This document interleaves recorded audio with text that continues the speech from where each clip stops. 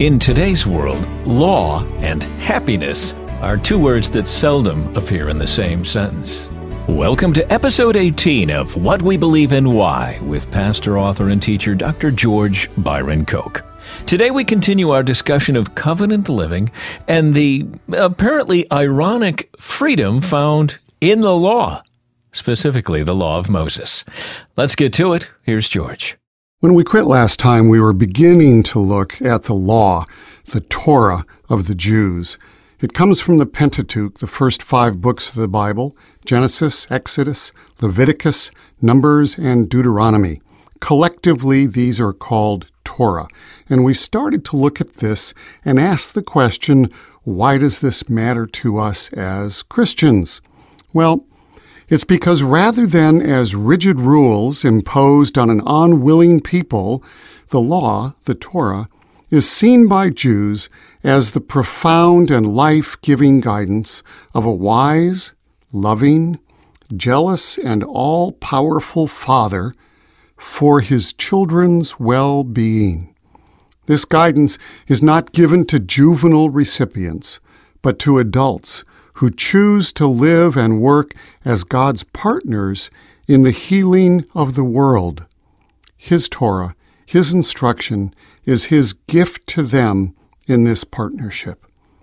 Consider these words from Psalm 119.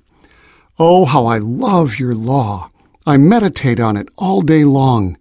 Your commands make me wiser than my enemies, for they are ever with me. I have more insight than all my teachers, for I meditate on your statutes. I have more understanding than the elders, for I obey your precepts. I have kept my feet from every evil path, so that I might obey your word. I have not departed from your laws, for you yourself have taught me. How sweet are your words to my taste, sweeter than honey in my mouth. I gain understanding from your precepts.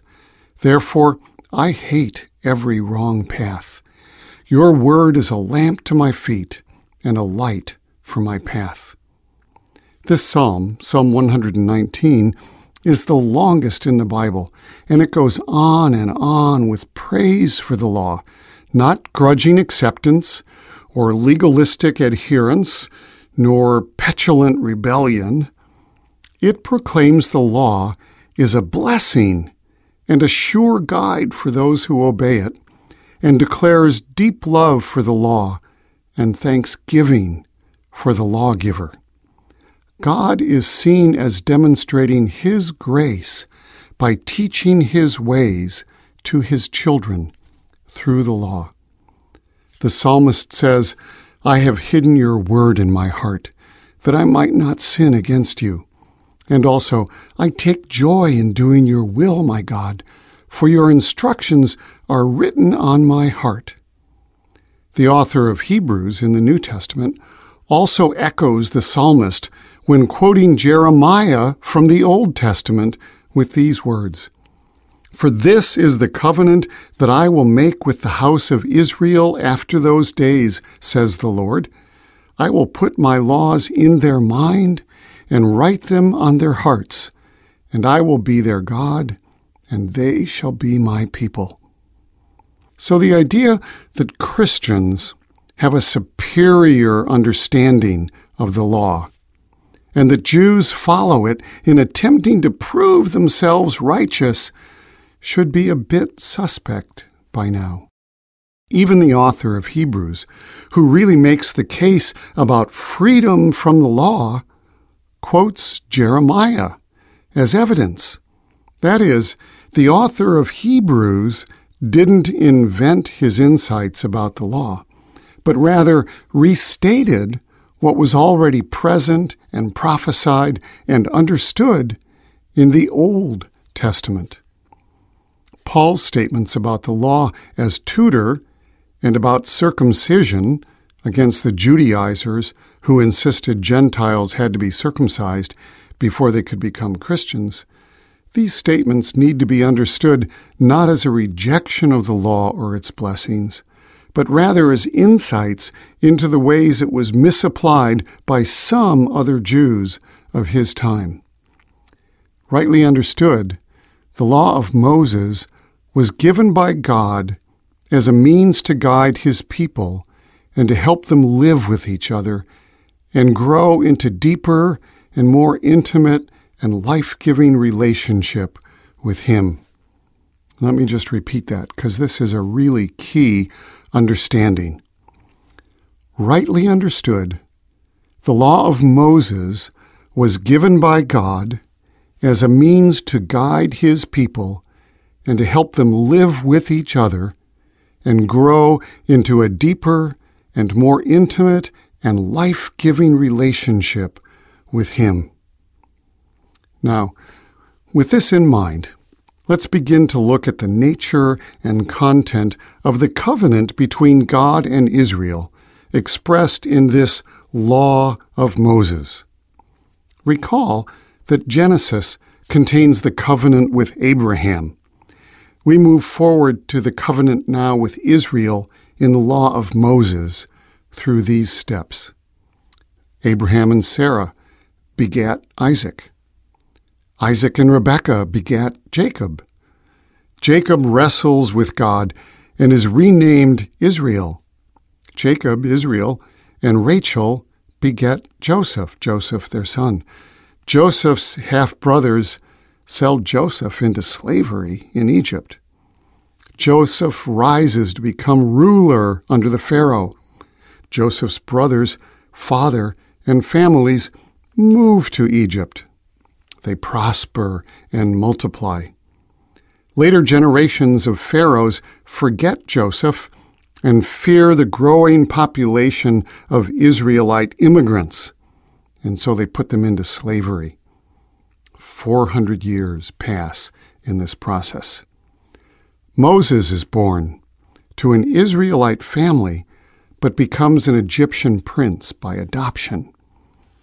God calls Moses to lead the Israelites out of Egypt. Pharaoh refuses to let them go and is beset by plagues.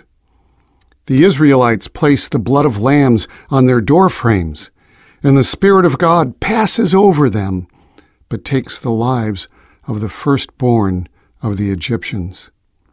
Pharaoh relents briefly.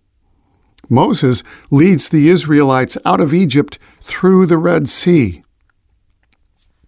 God makes a covenant with the Israelites, the law of Moses, the foundation of which is the 10 Commandments, plus many other instructions on how to live and worship.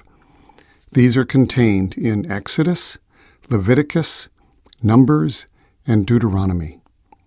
All of the provisions of the law are from these 4 books, though parts of it are anticipated in Genesis and unpacked by the writings and prophets, the biblical books of Joshua through Malachi, and also in the Talmud, a commentary on the Scripture.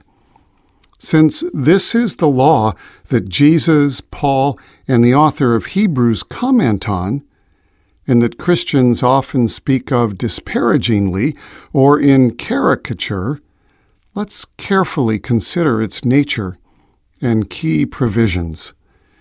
Rabbi Ronald Isaacs says this about it: Judaism has always been more a religion of action and deed than belief and creed. Learning was intended to lead to doing. To that end, Jewish conduct has been governed by a series of commandments, known in Hebrew as mitzvot. The singular of that is mitzvah. The scope of meaning of the word mitzvah is a wide one. It denotes commandment, law, obligation, and deed, while connoting goodness, value, piety, and even holiness. James, brother of Jesus, says this very pointedly: "What good is it, my brothers and sisters, if someone claims to have faith but does not have works? Can this kind of faith save him? If a brother or sister is poorly clothed and lacks daily food, and one of you says to them, 'Go in peace, keep warm and eat well,' but you do not give them what the body needs, what good is it? So also faith, if it does not have works, is dead by itself. But someone will say, you have faith and I have works. Show me your faith without works, and I will show you faith by my works. You believe that God is one, well and good. Even the demons believe that and tremble with fear. But would you like evidence, you empty fellow, that faith without works is useless? Was not Abraham our father justified by works when he offered Isaac his son on the altar? You see that his faith was working together with his works, and his faith was perfected by his works. And the scripture was fulfilled that says, now Abraham believed God, and it was counted to him for righteousness, and he was called God's friend. You see that a person is justified by works and not by faith alone.